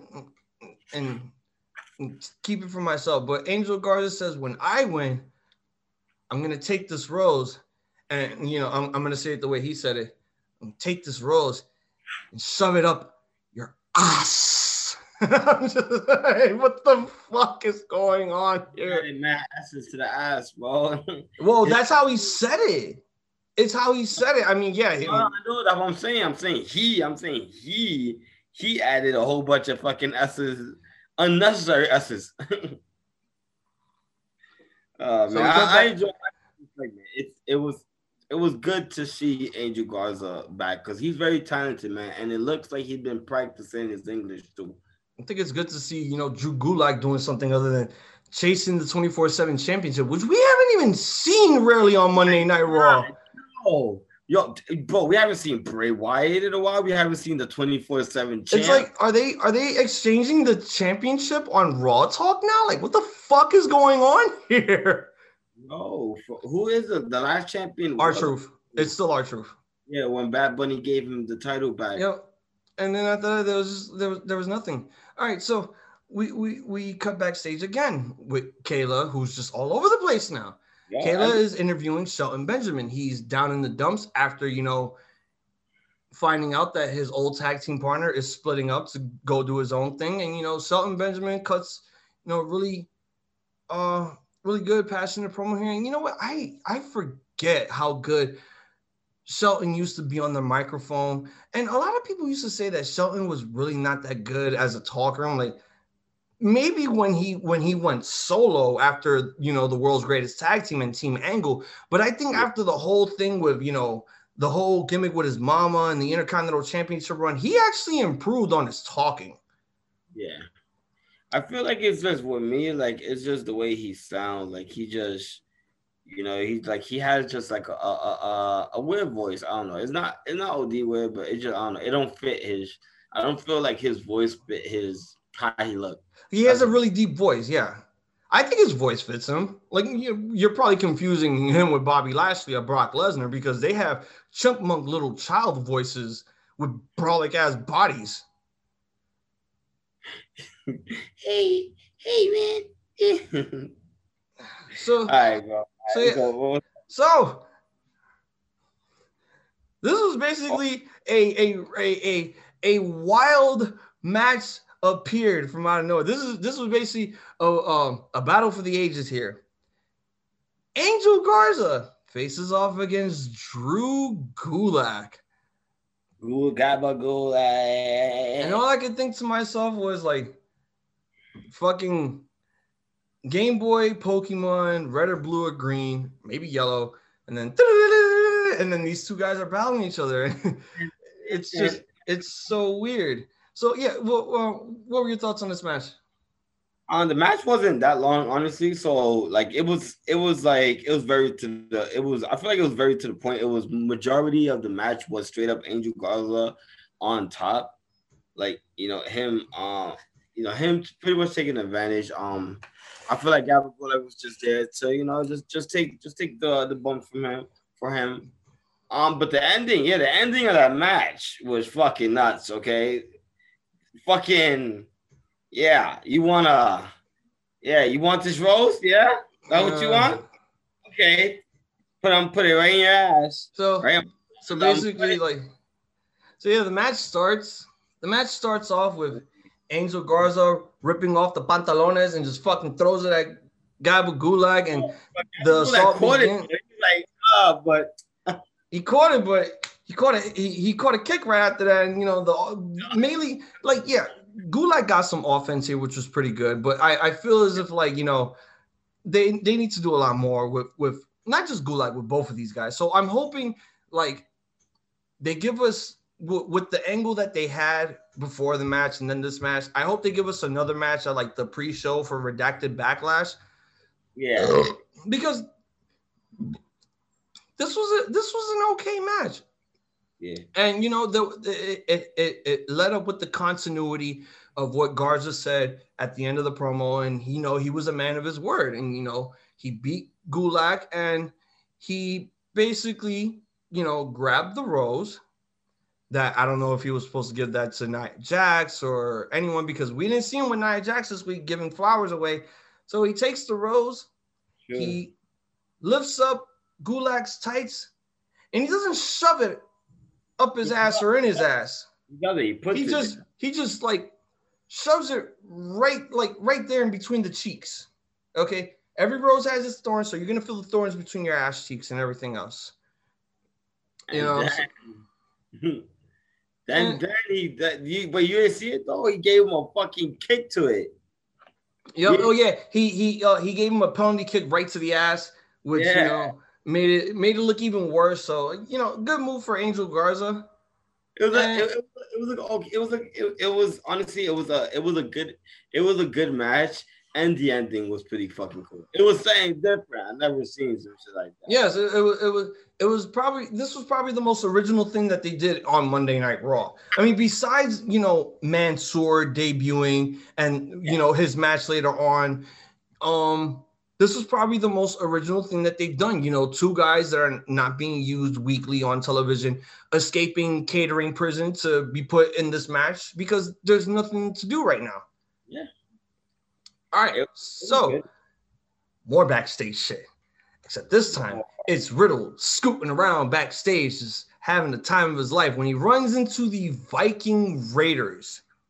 Now, I did not know because, I do watch the NFL, but I did not know that the NFL draft actually happened because Riddle talked about it in the promo because, he brought up, the two teams that, they matched together for this tag team to have,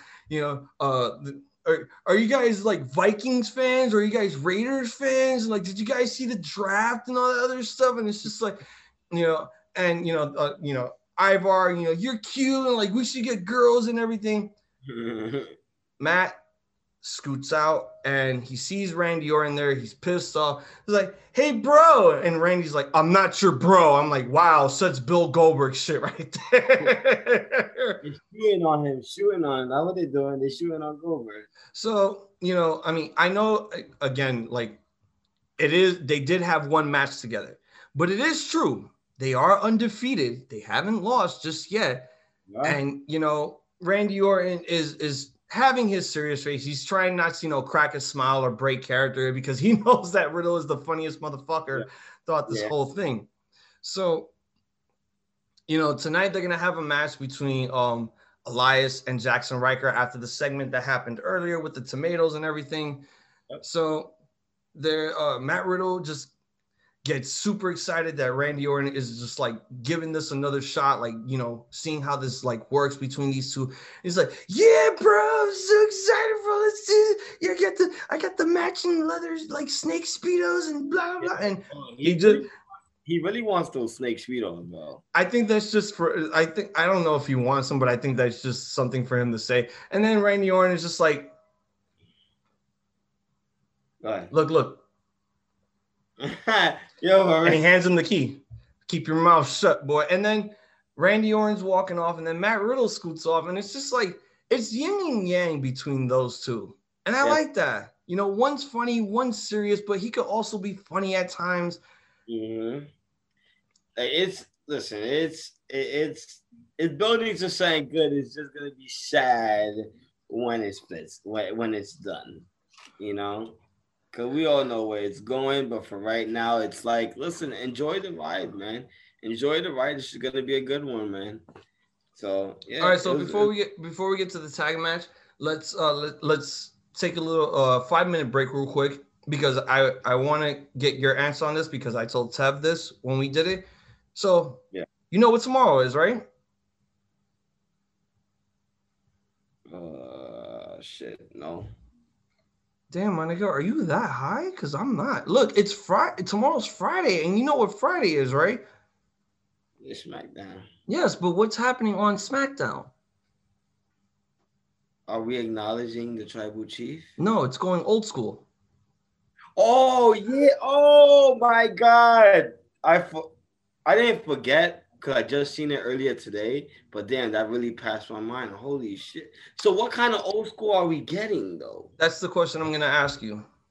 Do you see the oval stage coming back or the glass shattering with the fist? I mean, because, with the new Titantron that they have now and the new venue that they're in for the Thunderdome, it's pretty small. But also, I want them to, make this old school as possible and make it very Attitude Era. You know, I want the I want that shit back. I want all that shit back, because if they put out the original SmackDown logo that came out in '99, then I know they have to bring back the oval stage. So your answer right now, the oval stage or the fist?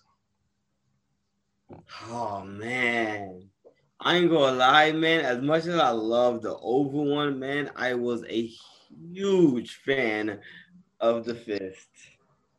I loved it when anybody threw themselves off there, bro. Like, oh my, even in the game, like, wow, I forgot. Oh, here comes the pain. Yeah, like I used to always climb on top, and then just jump off, like, oh man, nostalgia, bro. It's the fist, bro. I would like the fist, but I feel like more realistically, I feel like they could bring back the oval. I said the same.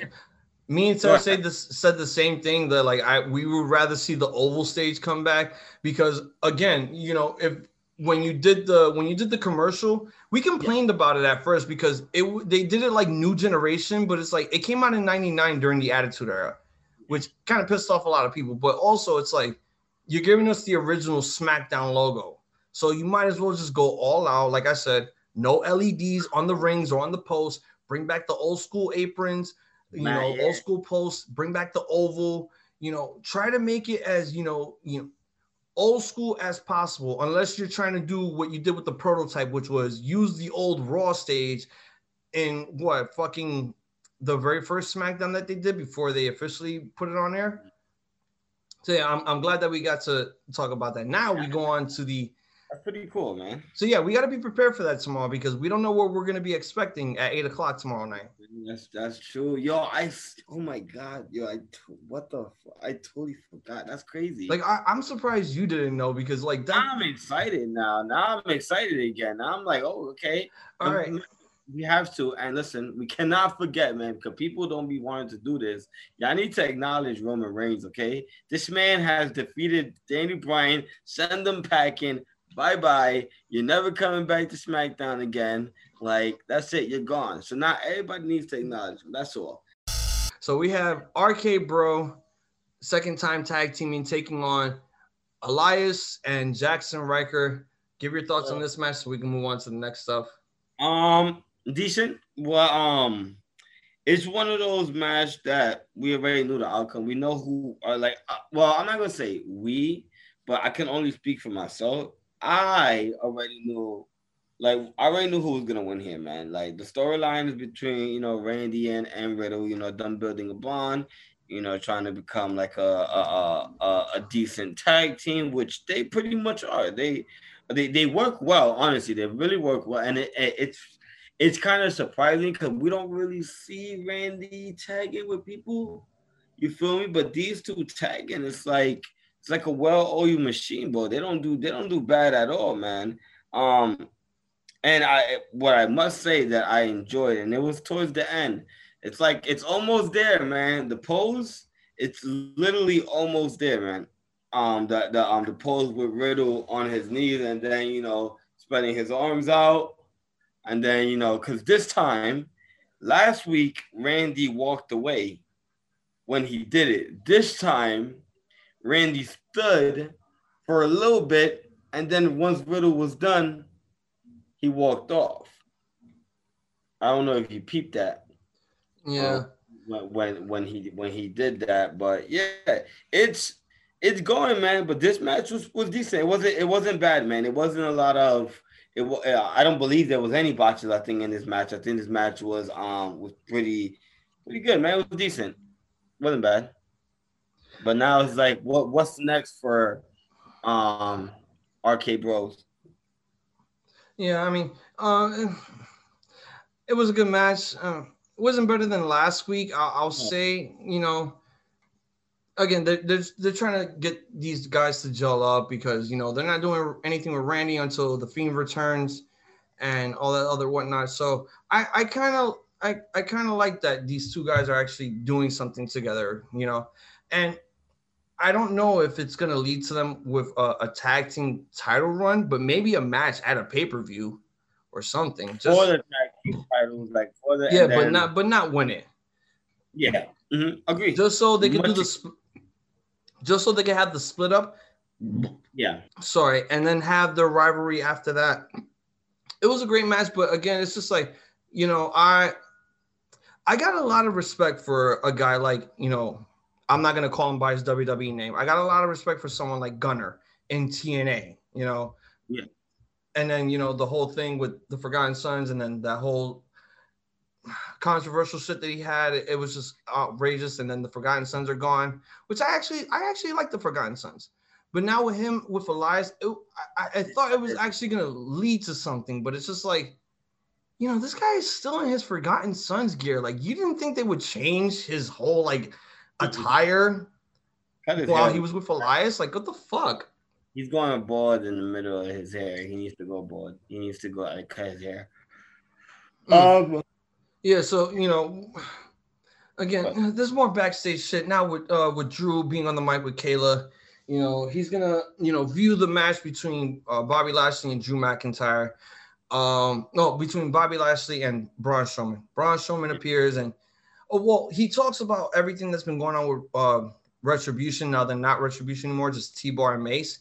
And I thought for a quick second there, I thought Drew McIntyre called T-Bar Teabag for a minute. Yeah, I'm not even gonna lie. Damn, I was gonna mention that too, bro. I could have sure he did that too, but I don't know. If we both kind of heard it, he probably called him Teabag, bro. All right, so Braun Strowman comes out and they talk about everything with what they're going on, and he says how he's gonna destroy Bobby Lashley tonight, and go on to Redacted Backlash to become WWE champion and everything.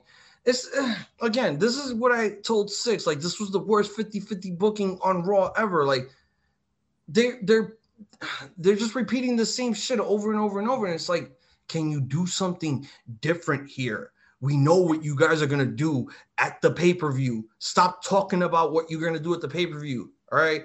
We know that already. Now we go on to the debut of Mansoor taking on Sheamus in an open challenge. I think I do believe it was non-title. Non-title. Yeah. The match basically ends in a disqualification because Humberto Carrillo interfered and he got some offense in on Sheamus. And I'm thinking this is going to be a build-up to Redacted Backlash, possibly between those two one-on-one, or add Mansoor in there and make it a triple threat. Honestly, like, I'm looking at the highlights for that match right now. Yo, Mansoor does some nice drop kicks, man. That boy can drop kick, man. He could put up a hell of a performance. Honestly, he's taking a lot of bumps, but he's also dishing it out, man. For somebody that's just debuting on the main roster with somebody like Sheamus, a hard-hitting guy, a former world champion, a former WWE champion, he's a former tag team champion. Yes, he was never Intercontinental champion, King of the Ring, Money in the Bank, Royal Rumble winner. Mm-hmm. So, for your first match on Raw to be Sheamus with somebody with an accolade like that and very hard hitting, give it up to Mansoor, man. For real, he didn't beat Sheamus. No. I didn't say that. I said for him to debut against somebody like Sheamus, and do very well, because he did very, very well in this match. You feel me? It was dope, man. It was good, like this guy has been busting his ass off, man. I don't watch main event like that, but I do see like the highlights and stuff like that. And this man has been working his ass off, man. So I'm happy to see him here. I want to see what happens. Right now, he's in this angle right now. So, we just got to see where it goes. Yeah, we have to wait till next week because we don't know if he's technically in this angle yet. This was just, the one opportunity for him to debut and showcase his skills. And call me crazy when I tell you right now, this is my match of the night. Hey, listen, I don't blame you. And I don't, to be honest, I really don't care about the DQ finish. I really don't. Like, the DQ finish was perfectly executed. Like, yes, a lot of people complained that it never should have happened, never should have been a DQ. Like, Mansoor should have won. But you know what? you got to give Mansoor time to blossom on Monday Night Raw before he could actually get that big win. He just had a big opportunity against the United States champion. That's more of an opportunity that you're going to get on Monday Night Raw. Win, lose, or disqualification, let alone a draw. Just appreciate the fact that somebody fresh is now on national television showcasing his skills against a former world champion who could beat the living shit out of you. Ask Jamie Noble. Ask him. Listen, Sheamus could beat the shit out of majority of us. Okay, let's be honest, bro. Sheamus, but not the Undertaker. Not the Undertaker. No. Nobody in wrestling. But I'm saying like us, like just people that are non-wrestlers. Sheamus could beat like a lot of us. Like a lot of us that whoever talks shit, like Sheamus could beat majority of y'all. Okay, just putting it out there. All right, let's go. Yeah, so look, this was technically a great debut for Mansoor. Yeah. Great way to utilize him as this, star from Saudi Arabia that people thought he was going to amount to nothing, but then when we saw him wrestle for the first time in Saudi, it was like, wow, this guy's a star, but he's not ready for TV yet. He needs time to bloom in order for him to, get to that level. He did stuff on NXT a bit. He did 205 Live stuff, and then he was doing his main event stuff. And, again, out of all the people in Saudi Arabia that WWE signed, Mansoor is the highlight reel and is probably WWE Saudi Arabia's biggest success story out of everyone they signed. And I'm happy for someone like Mansoor. I have a lot of praise for that guy. And I felt like he was going to be something when he cut his first promo when they signed him before he even wrestled. And I knew he had that gift of gab. I just needed to see how he performed. And bravo for all the training that he's done within the Performance Center or in Saudi. He is going to be a huge star here in the future if WWE makes him a star. Yeah, no lie. This is what passion gets you, honestly. This man is...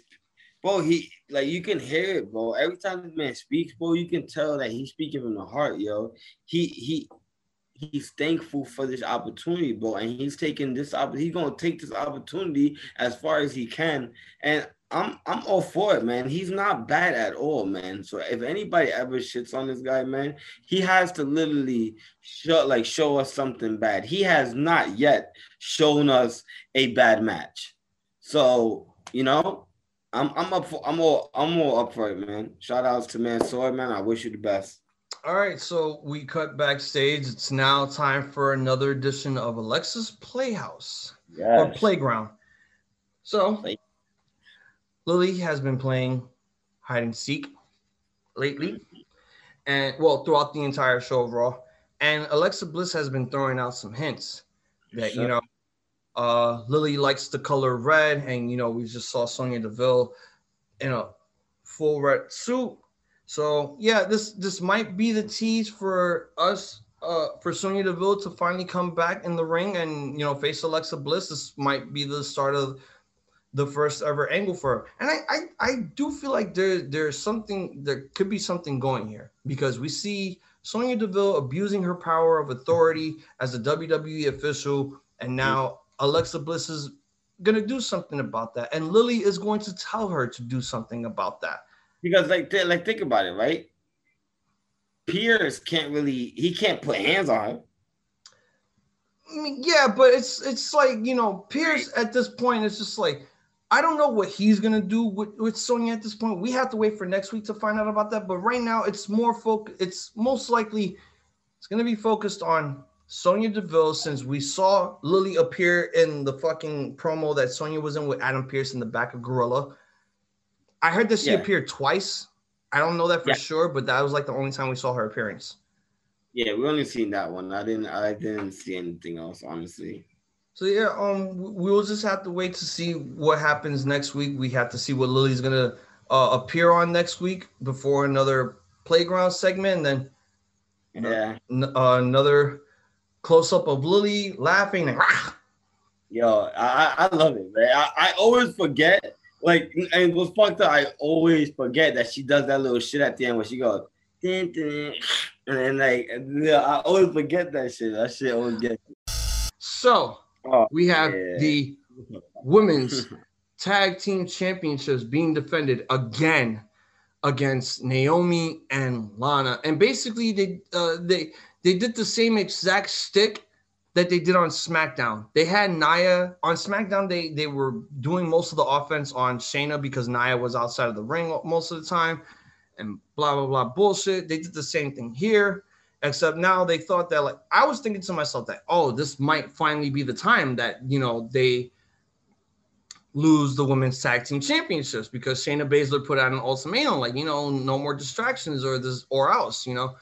So they do this, and again, you know, Shayna Baszler taking all the offense, Nia Jax just doing dumb shit on the outside. Reginald interferes. Lana gets put in the choke like twice. She breaks up the first time, and then the second time she gets on it, and then she taps. That's it. I don't care. It was bullshit, because again, it's just like, why are we still continuing this? You want to see this match WWE just made? What? Rhea Ripley versus Damian Priest versus Drew McIntyre. That's Raw talk. Imagine that shit, bro. That's Raw talk. Technically, it's just, you know, nobody actually, you know, gave a fuck about that match to begin with. It was bullshit. I mean, what were your thoughts on this match before we go on? Honestly, I didn't care for it. Can we move on, please? Thank you very much. All right. Well, I think after that, it is the yes, it is the main event. It's the main event between Bobby Lashley taking on Braun Strowman, and you know, God, man. Well, before the match, we now have MVP and Bobby Lashley and Gorilla now doing a promo about how they're gonna destroy Braun Strowman. I'm like, yo, we just had all this shit within the fucking hour. Like, can we move on? Can we stop? Can we move on, please? Now we have the main event. Your thoughts? Honestly, it was so, like, right in the beginning of the match, we get a little back and forth between the two. I think a little test of strength. There comes a point where I believe Braun has Lashley like hanging like that. He's about to hit him with like the clobbering, like, you know, he goes like that. He goes the chest, like just one time. He's gonna do that, but then Drew McIntyre came out. Kind of distracted Braun Strowman. So when he was coming down, Braun Strowman got out the ring. Then you get Bobby Lashley doing a fucking dive, bro. Just fucking going crazy. So I want to say it was through the ropes. I'm looking at it right now. I think it was over the ropes, but that was pretty cool, man. We don't really see Lashley doing shit like, oh no, it wasn't. He was on the apron. There you go. He was on the apron and he ran and he just like jumped off and hit him with a forearm back of the head. I thought that was pretty good. It's always good to see, like, because we all know with two big boys like Lashley and Braun that they're gonna do a lot of powerhouse moves, but it's also good for me to see like Bobby Lashley like doing, like, you know, little submissions here and there just to, you know, weaken him. Like, you know, we all know that they're strong, you know, but it's definitely good to see like somebody like Lashley, because Lashley has that experience. You know, he's a wrestler, but he's also an MMA fighter. You feel me? Like, he has that experience. So it's good to see him, like, you know, go on the ground, do a few submissions, you know, because we know he got the power. He has the power, you know, we know that for sure. But, you know, it's good to see, like, his little mat game and stuff like that. The match was pretty good, you know. It was pretty much like how it was all those other times they wrestled. You know, you expect them to go hard, you know, you expect them to, you know, really like collide and shit like that. And then, you know, we go to like the ending and stuff, and we get, I believe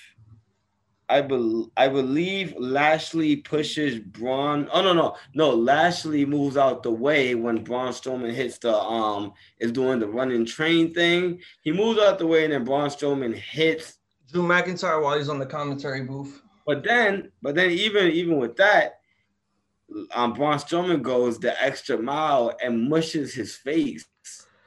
Like Drew McIntyre's face mad hard. He goes in the ring. After Drew McIntyre gets tight, he's tight. He gets in the ring. Claymore, hold that.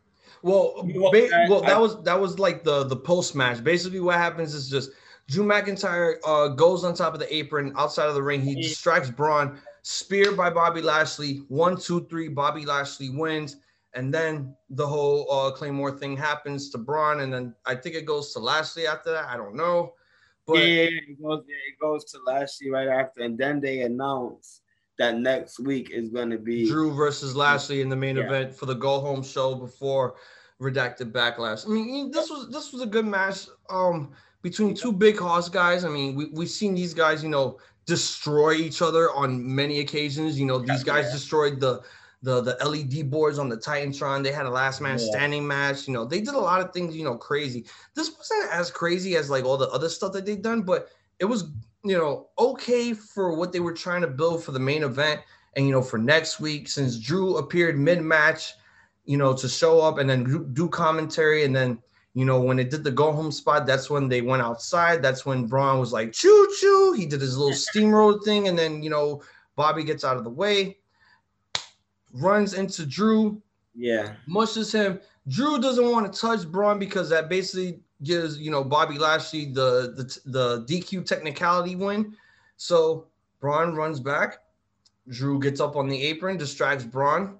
Spear by Bobby Lashley. 1, 2, 3. Bobby Lashley wins. It's most likely going to be the same thing next week. Bobby Lashley, wins via distraction by Braun Strowman, distracting Drew. Spear 1, 2, 3, and then we go on to the pay-per-view after that. So, the ending here was good. It was really good here. I mean, I can't complain for what they try to do. Braun Strowman is a monster among men of all things. He is a beast. He really is. And I think now after his whole thing with Shane McMahon, he's finally refreshed, recharged, and not being called stupid anymore, and is actually becoming the beast that he is. Mm-hmm. Even though he lost here, it was basically like, oh, here, take this win back after I beat you multiple times and on a pay-per-view. And you're the WWE champion, so you have to look strong going into the pay-per-view too. Look, I had this theory. I had this little theory. It's not nothing too crazy, but I don't know. I had this weird theory that I feel that T-Bar and Mace are like somehow in cahoots with Braun Strowman.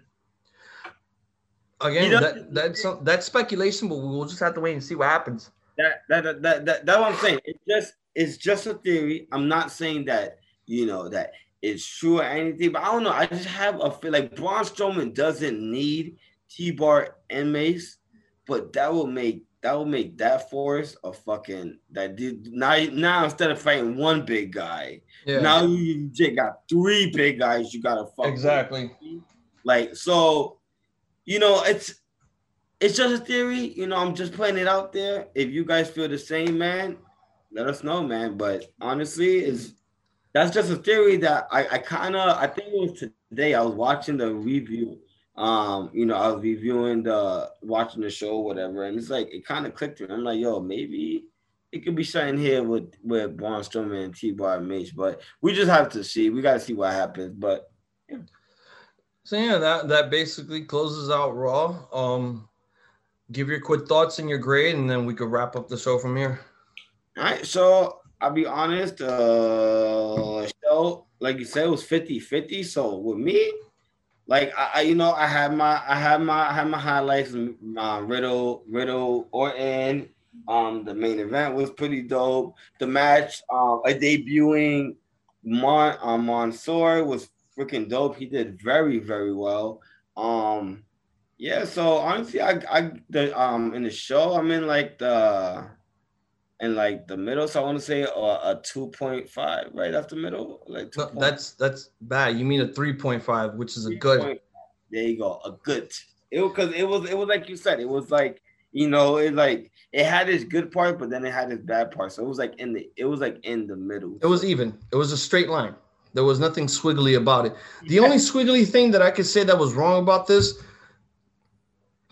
again, what the fuck? Why of all people are you gonna bring back fucking Eva Marie? Like This is the work of John Laurinaitis, ladies and gentlemen. You got rid of Samoa Joe. You got rid of the Iconics. You got rid of Mickie James just to bring back this fucking woman.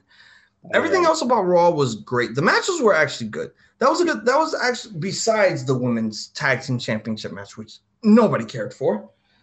Everything about Raw actually, with the matches, it lived up. There were way too many backstage segments. MVP doing a lot of backstage stuff is, it's good, but it also gets annoying sometimes. Mm-hmm.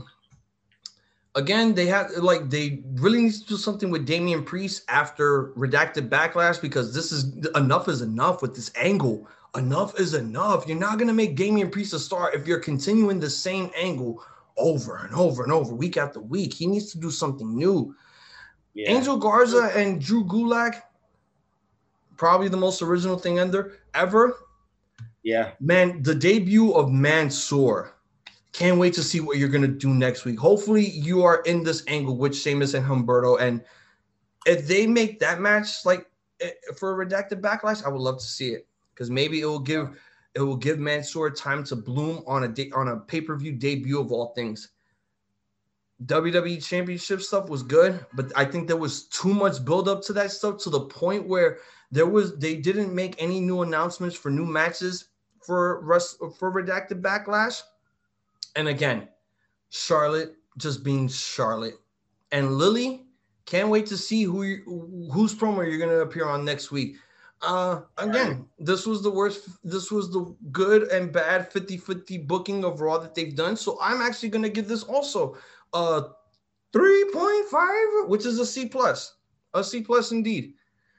Within 3 weeks of bullshit, you actually gave us something pretty good here. Even though half of it was bad, the rest of it was good, and that's something that we can't complain about.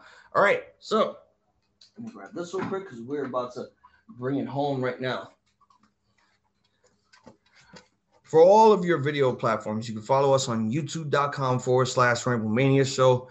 Stomp a mud hole on that subscribe button. Give us a cheer with that thumbs up, and letting you guys know that every week we put out new videos: Raw, SmackDown, NXT, AEW, pay-per-view recaps, live reactions, and thoughts. For all of our audio, you can find us on iTunes, Spotify, Google Podcasts, SoundCloud, Stitcher, Anchor, all of our social medias, Facebook.com/RambleMania Show, Twitter @RambleMania, Instagram @RambleMania Show. Every week we put out all the content for all of you. Twin, let them know where to follow you at. You can follow me at Savage Pro Wrestling Podcast, Savage PWPC on IG, and the Savage is with 2 A's, as you guys know. And you can follow me on Instagram at iZombies, IZOMB for Jay Savage.